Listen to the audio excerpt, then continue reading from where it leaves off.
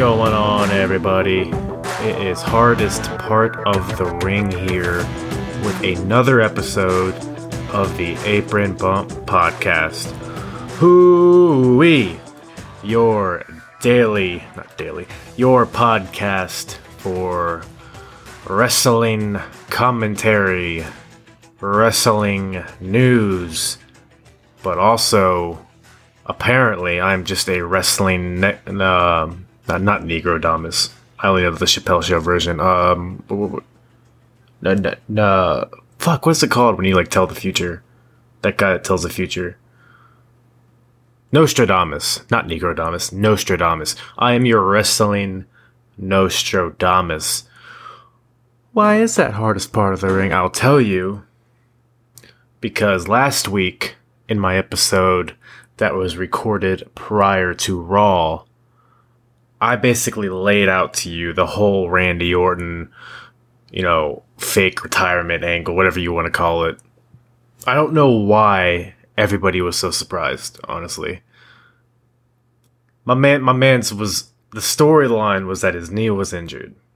I mean, there was just a litany of reasons not to believe that he was retiring. First of all, a leg injury is not, if you get a leg injury, you can get some pretty gnarly leg injuries, but you're not going to know in a 24-hour window that you're going to have to retire from your sport. That's just not how it happens. It didn't happen to Edge. Edge, it took months for him to figure out that his injury was going to force him to retire. Same thing with Daniel Bryan. Paige was pretty quick, but it wasn't a day. It was a while before she learned that she had to retire.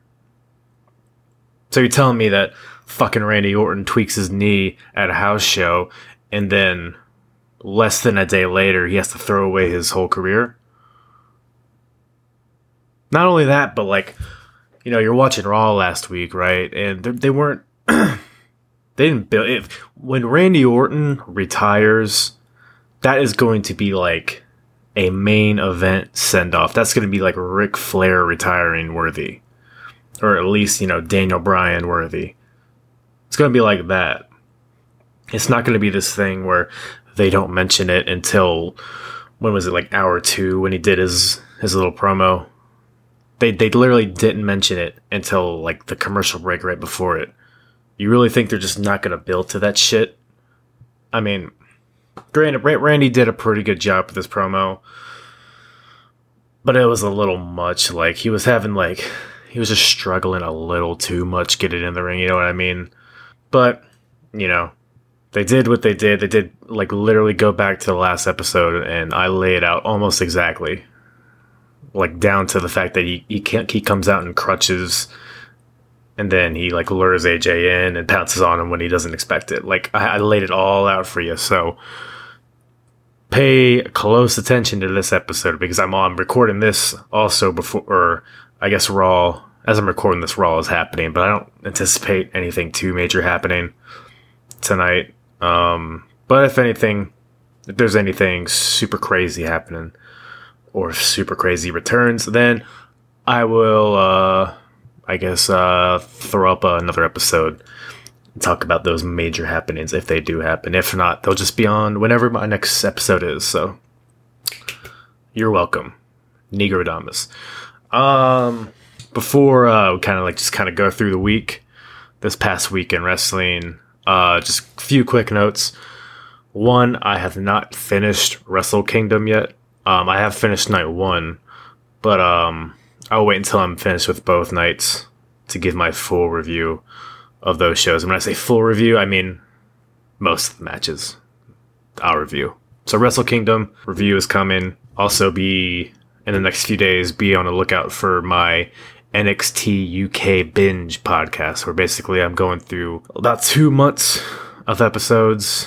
I'm not going to go into huge detail in every episode. I'm going to try to keep that podcast to an hour and a half, but, or maybe 2-parted. I don't know. We'll see how willy-nilly I go in those things. But, so yeah, we got a Wrestle Kingdom podcast coming up soon. Got a UK podcast coming up soon. And of course, I'll be reviewing the NXT UK TakeOver Blackpool pay-per-view that is happening this Sunday, I believe. So keep a lookout for that. And yeah, as far as this past week goes, I mean, I gotta.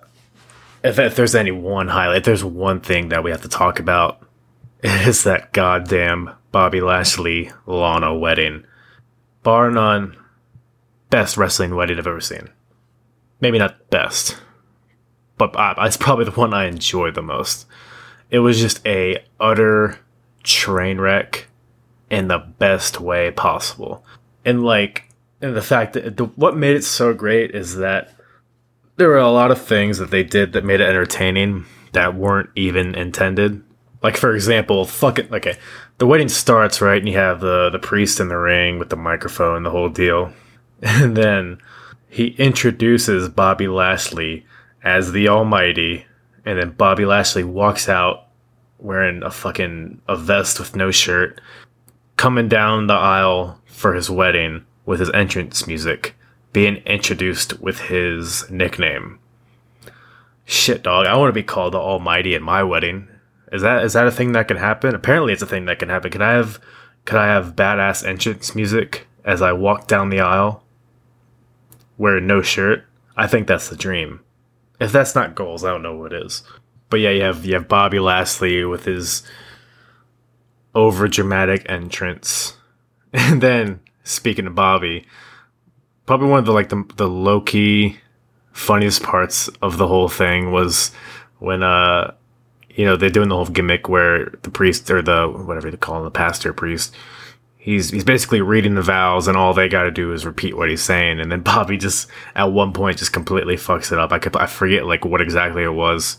It was the whole to cherish. It was it was kind of a long thing to remember and then regurgitate, and Bobby got 30% of it. And I mean, you have that.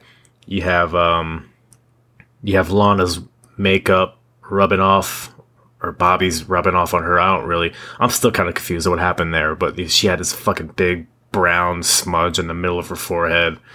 I mean, her makeup, just in general, originally it looked awful. She looked like a goddamn China doll. And I don't even think it was bad on purpose. I think she actually thought that looked good, but it did not. It looked very, very tacky. But then you have Bobby and her face rubbing against each other, making it look all the much worse, which is just hysterical, dude. Do you not like this? When I say you, I'm talking to fucking Brian Alvarez or Brad Shepard or all you Twitter warriors who are claiming that this was embarrassing, claiming that it was garbage TV. It is great TV. This is what sports entertainment is. This is the kind of shit that made WWF in the Attitude Era fantastic.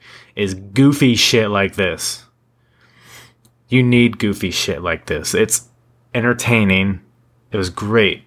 You have Bobby Lashley coming out to entrance music. You have makeup rubbing off. You have Lana trying to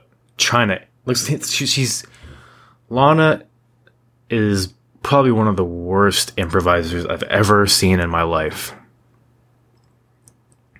I get the character she's going for. She's trying to be, self-involved, very egotistical. It's you see that a lot in wrestling.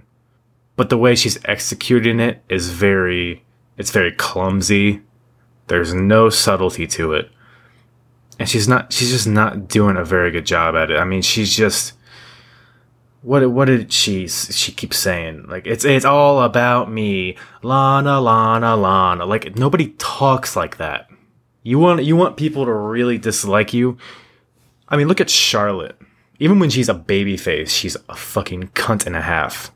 Just because she has these little things that she does that make her look like a hateable bitch. Or even an Alexa Bliss. Or a Shayna Baszler. They're very subtle in what they do. Lana is just very, very, right in your face. Whenever she talks, it takes me out of it. A good promo is somebody that will suck me into what they're saying and will make me suspend my disbelief and bring me to a world where this is all real and this is all legitimate conflict that is happening before me. Whenever Lana starts talking, I'm like, oh, that's right. Is it scripted? I forgot. Because she's very, I don't know, she's just very bull in a china shop on the mic. She doesn't have a lot of variety in what she says. She comes off a little autistic. I don't know what it is, but in my opinion, the less she talks, the better. Or she just needs to really, really take some time and work on maybe open up a thesaurus or something. I don't know what she needs to do, but a lot of what she's doing is very bad. However, that being said, when that is incorporated into this train wreck of a wedding, it makes it all the more better, because the whole gimmick here is that it's terrible TV, right? It's designed to be terrible TV. They didn't go out there thinking, oh, we're going to put on a quality acting performance and everybody's going to love it. No, it's supposed to be a goddamn tornado. And that's what it was. They executed it. They executed what they were going for very well in most instances. So, and then you have the whole Liv Morgan thing, and people, God, I guess I just get so irritated with social media, man. Oh, why are they making Liv and Lana do the storyline when Sonya Deville and Mandy Rose got a storyline next? They were planning on doing a program with them, but Vince didn't like it because were they? Or are you just assuming they were because Sonya Deville is gay and she happens to have a tag team partner? You ever think maybe Sonya doesn't want to do it? Or maybe Mandy doesn't want to do it? Or maybe it wasn't the right time for them to do it? Maybe Sonya Deville and Mandy Rose doing a gay angle provides no benefit to any of them. Maybe they just want to be, sexually generic wrestlers, and to build their characters outside of their sexuality rather than use the crutch of the lesbian angle. You ever think about that? You don't know. There were plans in the works. Were there? Or are you guessing? Or are you just blindly following Dave Meltzer's guessing? Guessing. He doesn't have a source. He is not a fly on the wall in the creative meetings.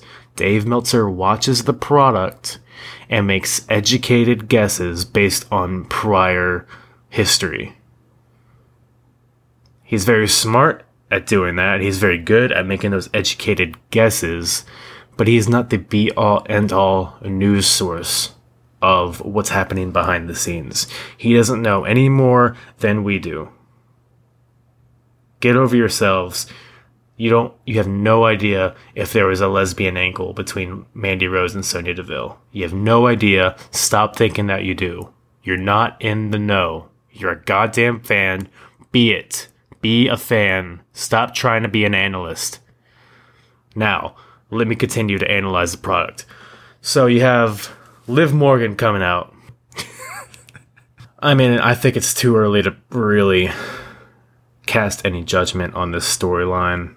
It is a bit bizarre, and when Liv and Lana had that, their confrontation when they started to catfight in the corner, the crowd just died. So I'm sure they'll try it again tonight, or I'm sure they tried it again last night. Whenever you're probably listening to this, but I don't know how much legs the storyline has. It could just be a thing that's forgotten in a few weeks. But I'm kind of indifferent on Liv Morgan. I have no reason to believe that she'll be good in this role, or that she'll be good in another role, or whatever. So I'm just going to sit back and let things happen and then cast judgment once I have further things to base it on. But as far as the whole wedding angle goes in general, I think it was a smash hit. It was garbage TV in the best way. I could not keep my eyes off the TV. So bravo, WWE. Bravo. As far as other things that happened on Raw, we already touched on the Randy Orton promo and the Lana Lashley wedding. Those were really the two major things. A lot of build towards the Royal Rumble. So you had Drew McIntyre squashing Hawkins and Ryder. Drew McIntyre has never been more ready than he is now. This dude has the look. This dude has the size, the speed, the technique. He's foreign, which makes him interesting, I think, right? And we've been seeing in the past few weeks. I don't know if you guys have really caught on to this. So like Drew came on what was it, a year or two ago with Ziggler. And from that point forward, he was kind of just like this stoic, menacing henchman or bodyguard type character. He didn't really talk a lot, and when he did, it was just kind of like quick, badass stuff like, I'm going to rip you apart, or whatever, whatever his deal is. But in the past few weeks, it looks like, he's been a little more, I mean, he's always had charisma, but he's been more like, there's been more humor invoked into his character. There's been more like cockiness and arrogance. And I think maybe that's what he needs to really connect. Because he is hella entertaining, dude. I mean, you actively see him trying to have more personality. And I think it just comes natural to him. And in my opinion, I see this eventually leading to a huge babyface run for him. I think he has natural charisma. I think he's likable. I think he's hilarious. But he's also badass and a credible world title contender. This is what I want. Give me Drew winning the Royal Rumble. Just do it. Not Roman Reigns. We already tried that. He'll get to the main event of WrestleMania in another way. Give me Drew McIntyre winning the Royal Rumble. I'm sick of seeing him as a nameless faction member. I'm sick of seeing him as the fourth man in a faction. Give me him as a single star. He needs it now. He is the best you fucking got. Drew McIntyre wins the Royal Rumble, goes on to WrestleMania, faces Brock Lesnar. Drew McIntyre versus Brock Lesnar. Tell me you're not nutting in your fucking pants right now. Tell me there's not creamy goo running down your khakis as you think of the thought of this Haas fight between Drew McIntyre and Brock Lesnar for the WWE Championship at WrestleMania. That's all I need. And that's all I want. Anyways, sorry, get a little fired up there. What else? What else happened on Raw? It opened up with, KO, Kevin Owens, if you're not familiar. Kevin Owens, Seth Rollins, AOP, that whole confrontation, and you have Joe coming out to save Kevin Owens as he's getting beat down, basically establishing that Joe is in this fight with Kevin Owens, and they're pretty much going to join forces to take down AOP and Seth Rollins. I imagine Rey Mysterio will get re-entered into the fold eventually. I kind of like this whole deal. I like the team of Kevin Owens and Samoa Joe. I think they're they're both badass dudes, but they're also really entertaining. Kind of, along the lines of Drew McIntyre. What was that? That little backstage deal after the pull apart to open up Raw. Kevin Owens and Samoa Joe are backstage, and Joe's like, because they have like the security guards trying to hold him back, right? And Joe's like, if anybody touches me, you ain't gonna feel no fingers no more, or whatever he said. I can't talk like him. But anyway, cool little deal there. We'll see how that little storyline unfolds. After that, you had an Eric Rowan squash, another one. Seems like they're kind of just buying time for this guy until he kind of organically falls into some storyline. They're really teasing the little cage deal with him. I have a strong feeling that it's either just gonna fade away, or it's gonna end up being like an empty cage, and it's gonna be like his imaginary friend or something stupid like that. I just feel it coming. But who knows? Who knows with Eric Rowan? I don't really see a lot with him in the future, anyways. Charlotte and Natty had a great match. Really just kind of a build towards the Royal Rumble, so not a lot of stakes involved here. One thing I do want to point out, because a lot of people do it, the whole concept of just being like, I am announcing that I'm entering the Royal Rumble. How is that a thing? Why aren't people earning spots in the Royal Rumble anymore? It's such a weird concept. Like, can anybody do that? Can Eric Young come out and be like, I'm entering the Royal Rumble? No, he's not going to do that. So why is Charlotte going to do that? I don't know. That's just a weird concept to me. And it's been happening the past few years. Just people being like, okay, I guess I'll enter the Royal Rumble and compete for a shot at the title at WrestleMania. I guess I'll do that because I want to. Where's the authority here? But whatever. So Charlotte and Natty, really good match. I guess I guess Natty's a heel now. You know, she's kind of like the Lady Big Show here, where she kind of just flips back and forth incoherently. So she kind of seemed to flip mid-match. Like it seemed like it was supposed to be a big deal, but I don't think the crowd really caught on to it. Natty just kind of all of a sudden started telling him to shut up and was kind of just a little more aggressive. It was like a subtle thing, which I guess isn't bad. You know, it doesn't always have to be like right in your face or anything, but who knows? She's kind of, Natalia is the epitome of who gives a fuck. So she's a great, you know, she's not as good as people make her out to be. I think people just associate her with the Heart, so they just assume she's this great technician, but there's a lot of things that she does that is very clumsy. It's very, you know, kind of like what I was talking about with Lana earlier. Like, she's very not subtle, very cringeworthy. Like, she when she tries to be a heel, she's very, like, just yells. I don't know how to describe it, man. She's just not very good at being a wrestler. Anyways, but I say that even though this match is great, so I guess I'm kind of contradicting myself, but go fuck yourself.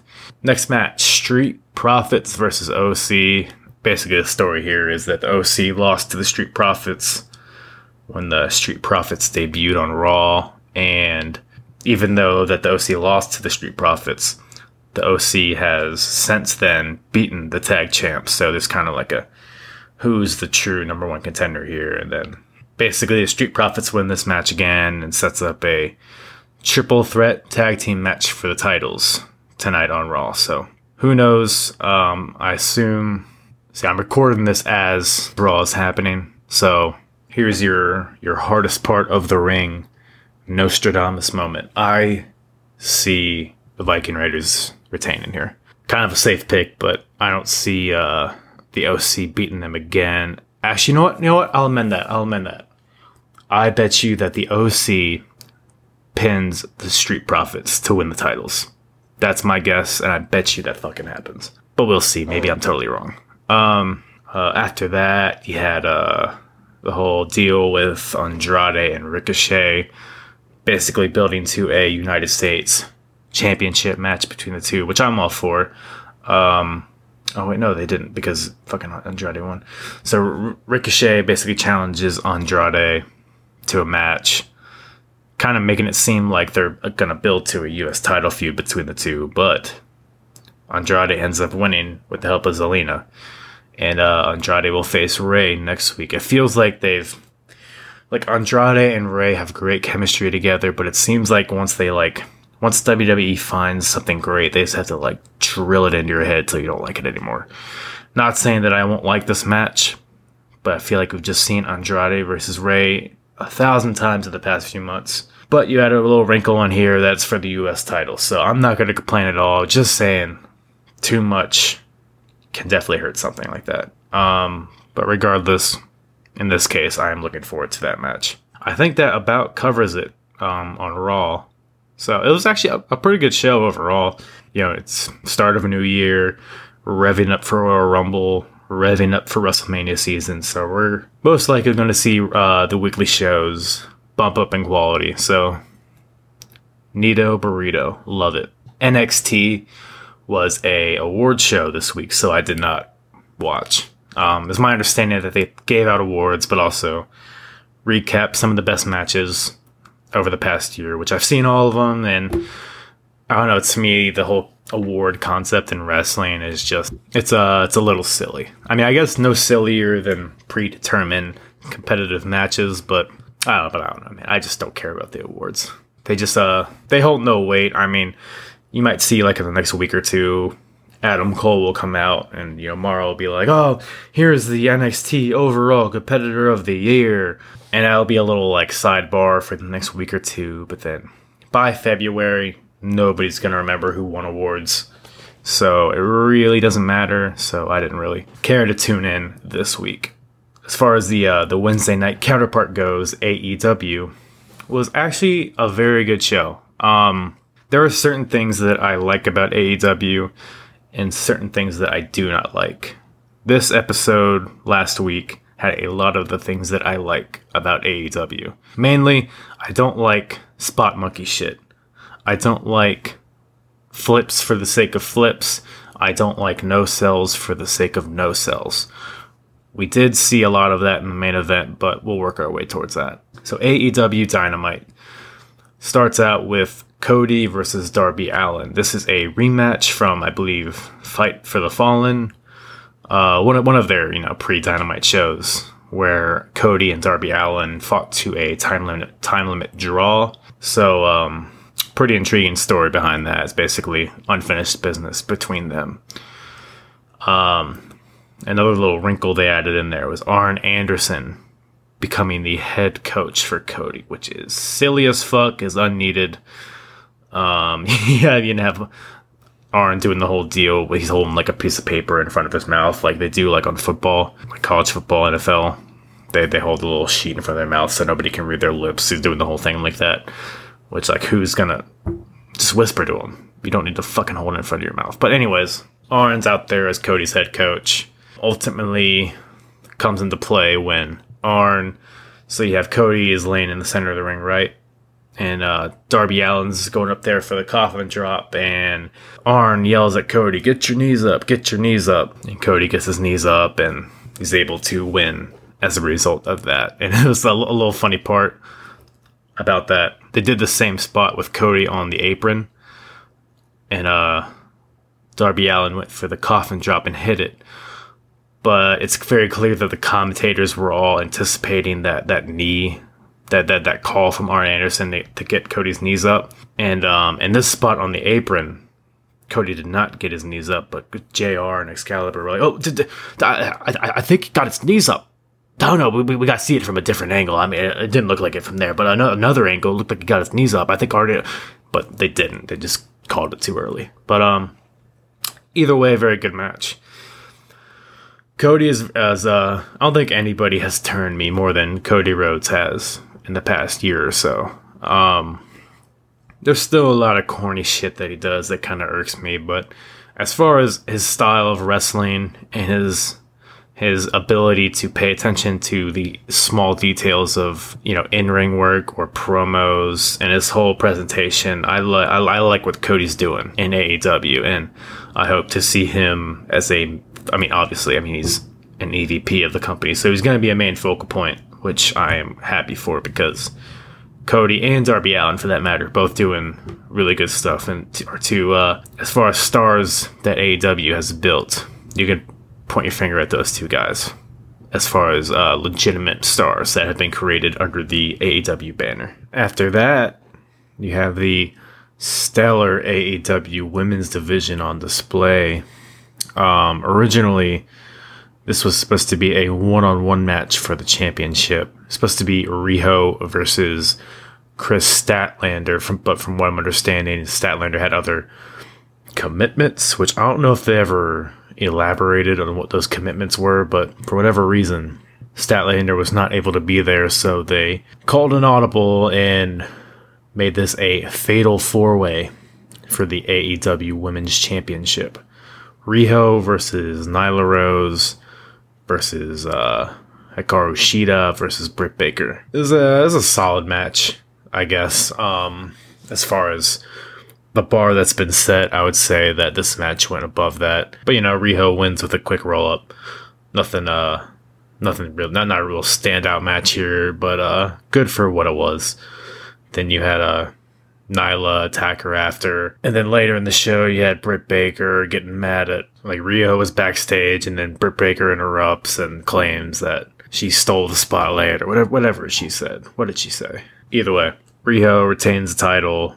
Looks like, I'm not sure if they're building to a match with Nyla Rose again, or if they're building to one with Britt Baker, and they still got the Chris Statlander match coming up, so I guess it's not a bad thing to have a lot of contenders for a title, but it seems kind of directionless now, so interested to see where they go forward with the women's division here. After this match, you have a Joey Janela.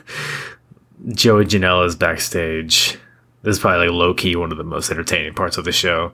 It's a backstage interview with Joey Janela, and then Joey starts talking, and then you see this, he has this goofy look on his face.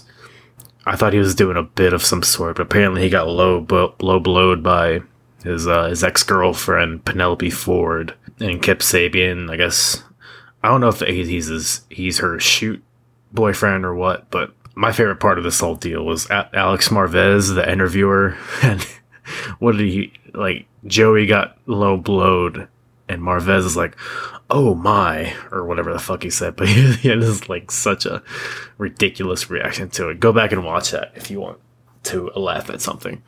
Then you have Trent Beretta versus Jon Moxley. This is a really good match. It was a hard-hitting match. It was paced well. It wasn't just a lot of spots for the sick of spots. Like there was a brutal pile driver by Trent during this match, and a even more brutal paradigm shift on the outside ramp, it was one of those ramps where it was on level with the ring. Really, I mean, you could just hear the wood of the ramp when Trent got DDT'd into it.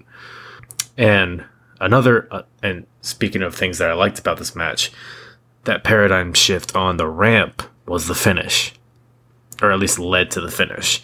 You see a lot of these wacky spots, these crazy moves, but then they don't end the match. They're just a part of the match. You know, they do it and move on. But this paradigm shift on the outside ramp ended the match. Gave Jon Moxley the win. They're doing a really good job at building Jon Moxley up as a unbeatable contender for Jericho, and really giving Jericho a reason to want to avoid him. So good stuff there. After the match, you have Sammy Guevara coming out through the crowd like Moxley does in his entrance. And then you have Chris Jericho pop on the screen with some pre-tape promo offering Jon Moxley a variety of things. Offering him 49% of the Inner Circle LLC, offering him an opportunity to be the executive vice president of the Inner Circle, offering him to lead the Inner Circle with Chris Jericho. So I guess they'd have the same authority over the Inner Circle. So over that 5-man entity, they would have the same authority.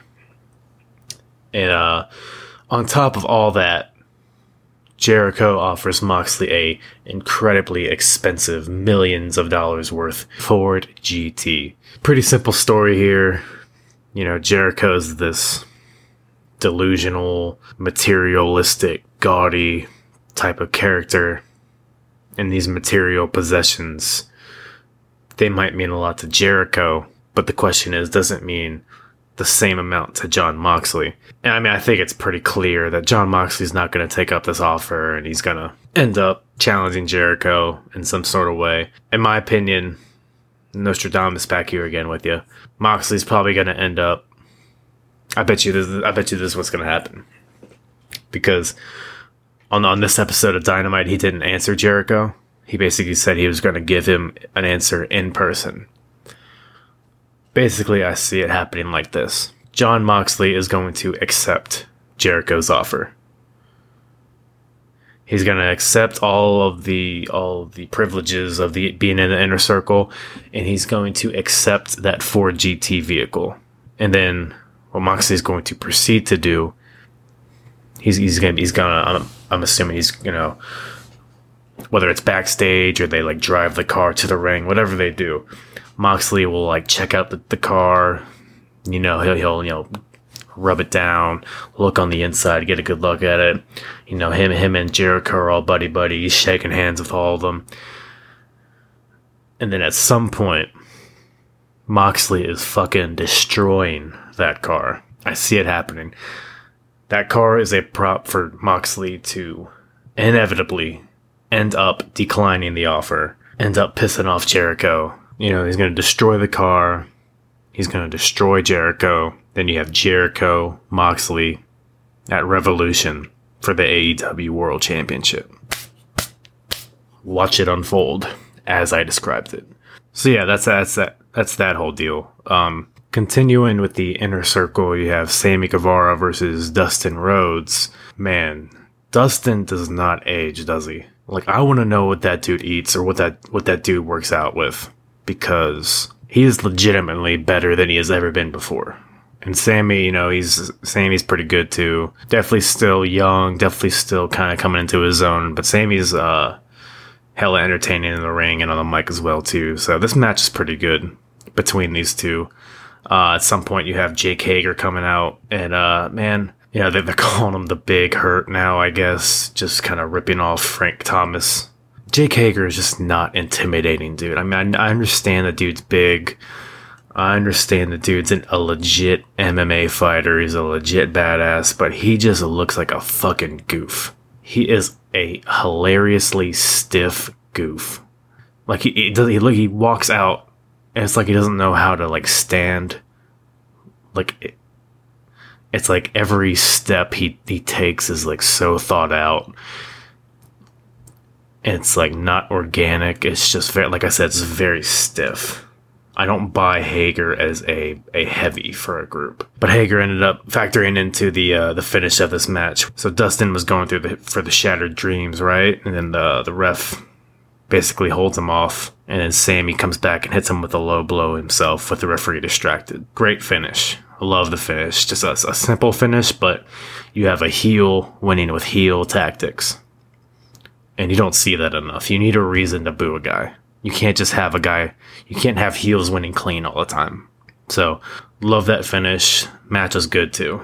Crazy flip pile driver on the apron by Dustin Rhodes at some point.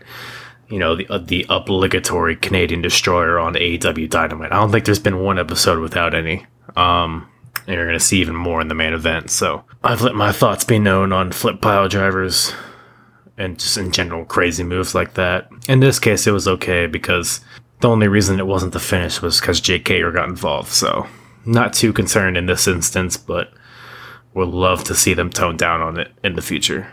After this match, you have Private Party backstage. Is this the first time they've had mic time? I feel like it might be, unless they've been on like Dark or something, or just like a promo I might have missed at some point. But that's one thing I noticed with their tag division. Actually, a lot of their roster in general, it seems like they're kind of just leaning on the name that they've built prior to them coming to AEW. Or it looks like they're leaning on just their matches alone, and none of these guys are having ability to build characters. Private Party, all we know is that they come out through a velvet rope, and I guess they party sometimes, right? But we don't know anything about these guys or what their motivations are or anything like that. So it's good that they finally get some sort of semblance of character development here. So they have a backstage interview time. I guess they're in a bar of some sort. I don't know, man. When I see Private Party, they're sloppy in the ring. They're sloppy on the mic. And really, they're just a less entertaining version of the Street Profits, in my opinion. Or a less entertaining version of the New Day. Similar, very stereotypical kind of gimmick. And they do a pretty generic job at executing it. So, who knows? I mean, if they're still early, it's still early in the development. So, I won't trash them too much. But I have no reason to care about Private Party at this point. Very telegraphed offense. Very weak-looking offense. Not very high on those two. But we'll see. We'll see if they get better. But someone who is not generic is Maxwell Jacob Friedman. MJF has a promo after this in the ring. Basically, what he's been building up to for a few weeks. That he's basically in terms for a match with Cody at the pay-per-view. MJF is given his stipulations for the match to occur. The first one is that Cody can't touch him until the pay-per-view, which is good. I mean, you want to build to it. I like the concept of two blood rivals not touching until the payoff. No interactions, no physical interactions between Cody and MJF. Only makes sense because it would be logical for Cody to want to tear his head off at every waking moment. So, solid stipulation there. The second stipulation is that Cody has to beat Wardlow in a steel cage, which I'm not sure when that match is going to happen, but I assume in the next few weeks or so. By the way, can anybody tell me the difference between Wardlow and Jake Hager? I mentioned this the other week where I couldn't tell the difference between Ricochet and Cedric Alexander. Same thing here. Can you tell me the difference between Wardlow and Jake Hager? Two stiff, moderately big dudes that pay too much attention to how their hair looks. Neither of them are particularly intimidating, and both of them are just stoic, blonde dudes that don't talk. I don't know. Seems like there's some one-trick ponyness happening here. So Cody versus Wardlow in a steel cage is the thing that's going to happen, which inevitably Cody will win, obviously, because they're building to this match. And then the third stipulation was that at some point, Cody has to get on his knees and get whipped by MJF's belt 10 times, which is kinky as fuck, and I like it. Anyways, good promo by MJF. Solid build to this match between MJF and Cody that will happen at the next pay-per-view, so good stuff here. Like what they're doing. What do I don't like is this main event. This kind of embodies a lot of the stuff that I have not been liking about AEW. A lot of no-selling, a lot of meaningless moves, 3 flip pile drivers in this match. Like, at some point, it just becomes lazy. Yeah, man, Lucha Bros. I mean, I was so high on the Lucha Bros, like, in early Lucha Underground days. But it seems like they just don't care anymore, and they're just going out there to do the most, just get some pops. That's all they're doing, is getting pops. They're not building their characters. They're not having cohesive matches with intricate stories. They're just doing things to get the crowd to stand up and clap. And to me, that's not what wrestling is. However, I do like the story they're telling with Kenny Omega and Hangman Page. Hangman Page is on commentary during this match. I should state that this main event match is the Young Bucks and Kenny Omega versus the Lucha Brothers and Pac, with Hangman Page on commentary. I like what they're doing here with, Hangman's trying to separate himself from the Elite, and then he finds out during this match that next week him and Kenny are going to team up to face somebody. I forget who they're facing, but basically they're teaming up, and Hangman Page finds out while he's on commentary, and he's kind of frustrated at the fact that he keeps getting teamed with Kenny. So I like the slow build here, obviously leading to a match between Kenny and Hangman at the next pay-per-view, which should be a pretty good match. So liking what they're doing as far as that goes.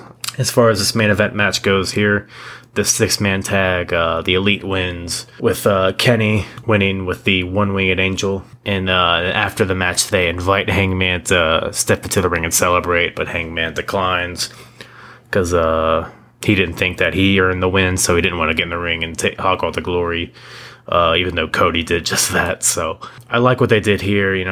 The Elite, it's a weird thing, right? Because they're the EVPs of the company, right? In my mind, it seems like they're kind of self-conscious about booking themselves to be strong, that they're trying too hard to not book themselves as winners. So what that has resulted in is them looking like chumps.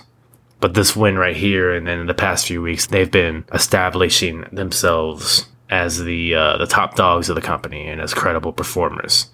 Which, in my opinion, they should have done that from the beginning. Just build them up as the top, and then have other competitors try to knock them down. So, kind of figuring it out as they go. I think they're learning from some of their mistakes. So, some good stuff in this match, but like I said, man, you had there was that one spot where Phoenix got Snapdragon suplexed by Kenny, and that's such a devastating looking move, but then Phoenix just literally, he gets suplexed and then just kips up, does a roll into a cutter. And then it'd be one thing if he hit the cutter, then just kind of went limp, but he just hits the cutter, goes for the pin, and acts like he didn't just get obliterated. Shit like that I don't need. Shit like that kind of takes me out of it. So, but overall, AEW Dynamite this week was pretty good. Pretty good. Probably one of my favorite episodes so far, honestly. And that brings us to SmackDown. Opening match, SmackDown. It's a triple threat tag team women's match. So you have Banks and Bayley versus Dana Brooke and Lacey Evans versus Alexa Bliss and Nikki Cross. So they're kind of pushing forward the whole personal rivalry between Sasha Banks and Lacey Evans, while also keeping Bayley in the spotlight as the SmackDown Women's Champion, while also keeping Bliss and Cross in the spotlight as credible contenders for the Women's Tag Team Championships, while also giving Dana Brooke a rub by getting the win in this match. So it was a pretty effective match, I think. It was kind of a whatever, it was solid, I guess. I wouldn't, go out of your way to see it if you haven't. But I like what they're doing with the, I've said it before, I like what they're doing with the SmackDown's women division. I think it's low-key one of the best things going on that show. But speaking of the women, you have Mandy Rose and Otis in the next segment. Man, what a twisted web this weave is. Top tier drama, in my opinion. You have, I guess Otis gave Mandy a cake, but then Dolph Ziggler stomped on the cake, but now Otis is mad at Mandy. It's a whole thing. But, this kind of like, I guess, fires up Otis, and then he ends up, going out there and squashing Drew Gulak, which, by the way, Drew Gulak needs to go to NXT, man. That dude is such a unique, entertaining character. He has so much value, and I feel like none of it is being utilized. Go back and watch Drew Gulak versus Matt Riddle on NXT. That was one of the best matches of NXT TV last year. Go back and watch, any of his cruiserweight title matches. Go watch him versus Leo Rush. Go watch Drew Gulak versus Tony Nese. Drew Gulak can go, man. And I feel like he's kind of undersized, so he's kind of just being fodder for guys. Send Drew Gulak to NXT where that man can thrive, because that dude is the shit. But in present day, you have him being squashed by Otis, who is basically...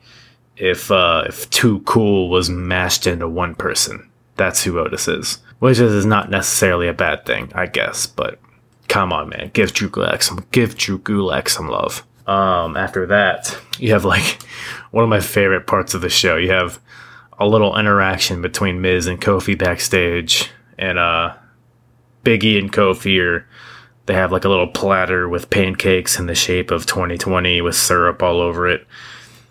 Miz walks up and they have a little back and forth.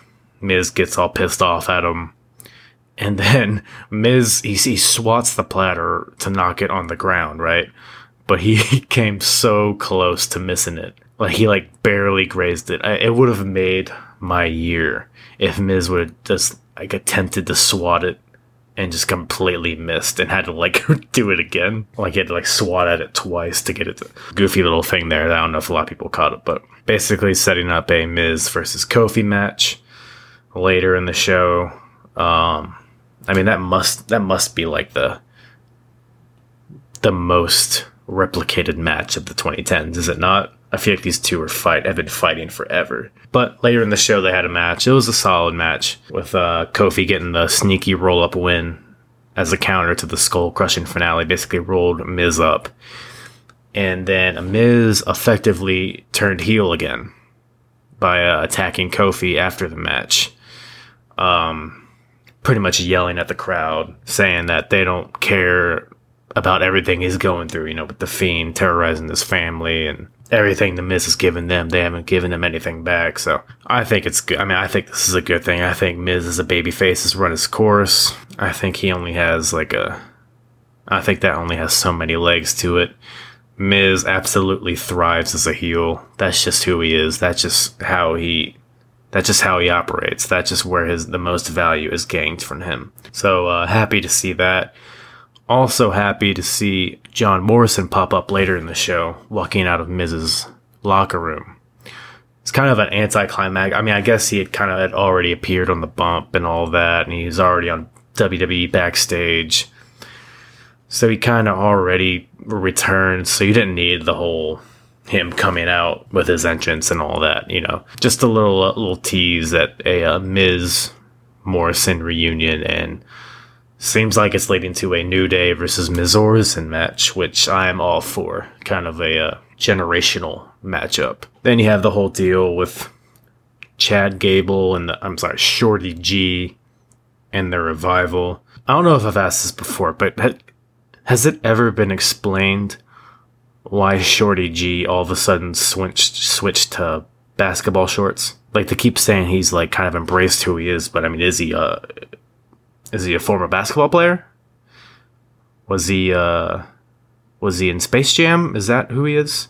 Because I don't get the basketball shorts, and it kind of takes me out of his character. I want Olympic Chad Gable. I want either, the singlet, trunks, or whatever. I don't see why he had to change all that. I don't see why he cut his hair in the first place. I think his original look with American Alpha would have benefited him, and it would have made him stand out more so than this goddamn stupid neon green basketball shorts.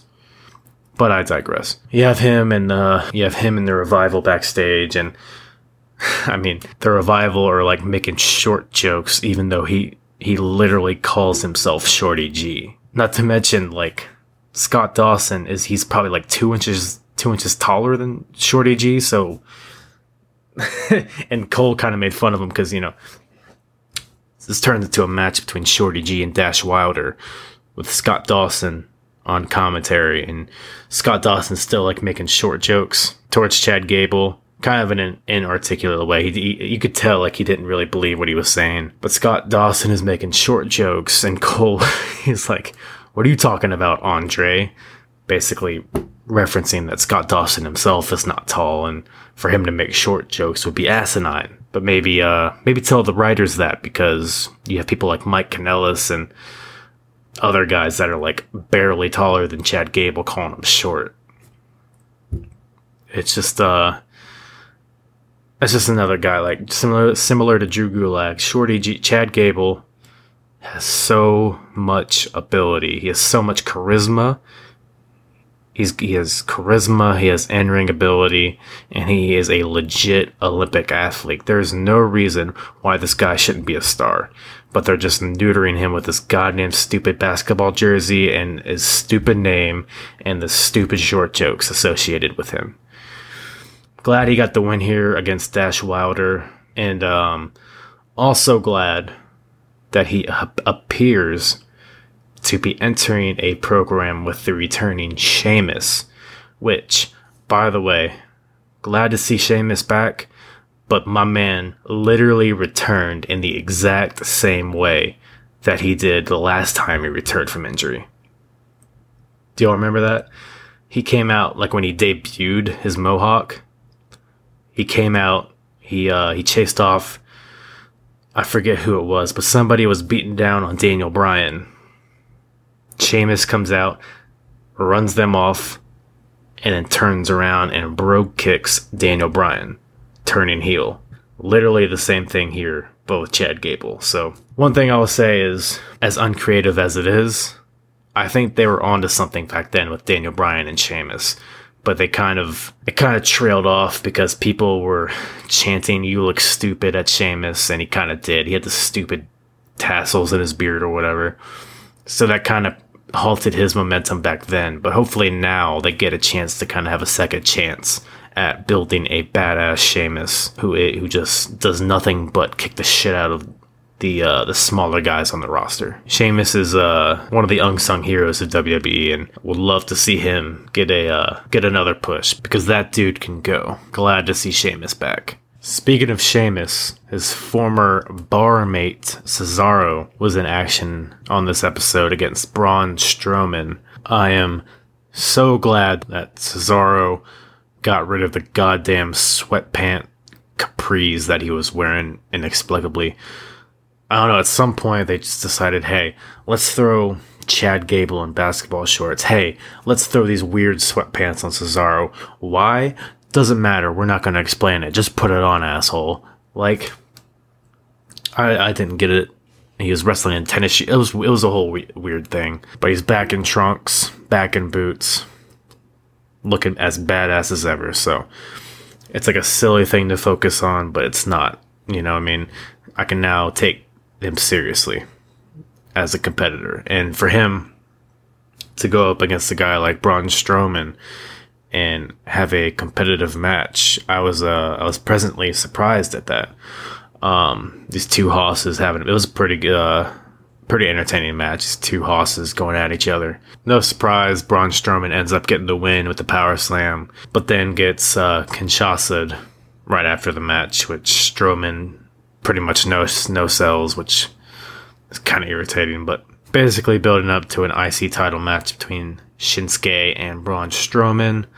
Would not doubt Strowman taking the strap off of Shinsuke here. My man needs something, because Lord knows they do not want to give him the world title for whatever reason. And in your main event, you have Roman Reigns and Daniel Bryan versus Corbin and Ziggler. Kind of, your cookie cutter SmackDown tag match main event here. Basically breaking down into Daniel Bryan about to beat Dolph Ziggler, but then the Fiend interferes and attacks Daniel Bryan. They kind of have a little back and forth there, but Bray Wyatt ends up throwing, in a pretty badass looking spot, Bray Wyatt ends up throwing Daniel Bryan through the barricade, and then pretty much locking on the mandible claw, incapacitating Bryan, and then just dip-setting out of there. So you have Daniel Bryan laid out, you have the Fiend out of there. So basically, Corbin and Ziggler just start beating down on Roman, and who comes to the save but the Usos? Love the Usos, love that they're back, and love that they're with Roman Reigns. I've always wanted to see like a heel faction with those three, but you know what? I'll take this. The bloodline is always an entertaining thing to see, and the Usos will bring a fresh breath of fresh air to the SmackDown tag division, which, in my opinion, is kind of a necessity right now. So good to see the Usos back. Good to see Sheamus back. Good to see John Morrison back. Lots of returns here. Lots of good stuff on SmackDown. I think SmackDown's I've said it before, it being on a Friday, I think it kind of flies under the radar a little bit, but SmackDown's been doing some pretty good stuff lately, so love what they're doing there. And with that, I think that pretty much wraps it up. I'm going to go ahead and tune into Raw, and even though I've already laid out to you a lot what's going to happen tonight, but I'll go ahead and watch it unfold myself. I would greatly appreciate if you followed or subscribed to wherever you're listening to this podcast. Give me a rating, give me a 5-star rating, because we all know I am 5 stars all the way. Don't lie to yourselves. Don't just get hard.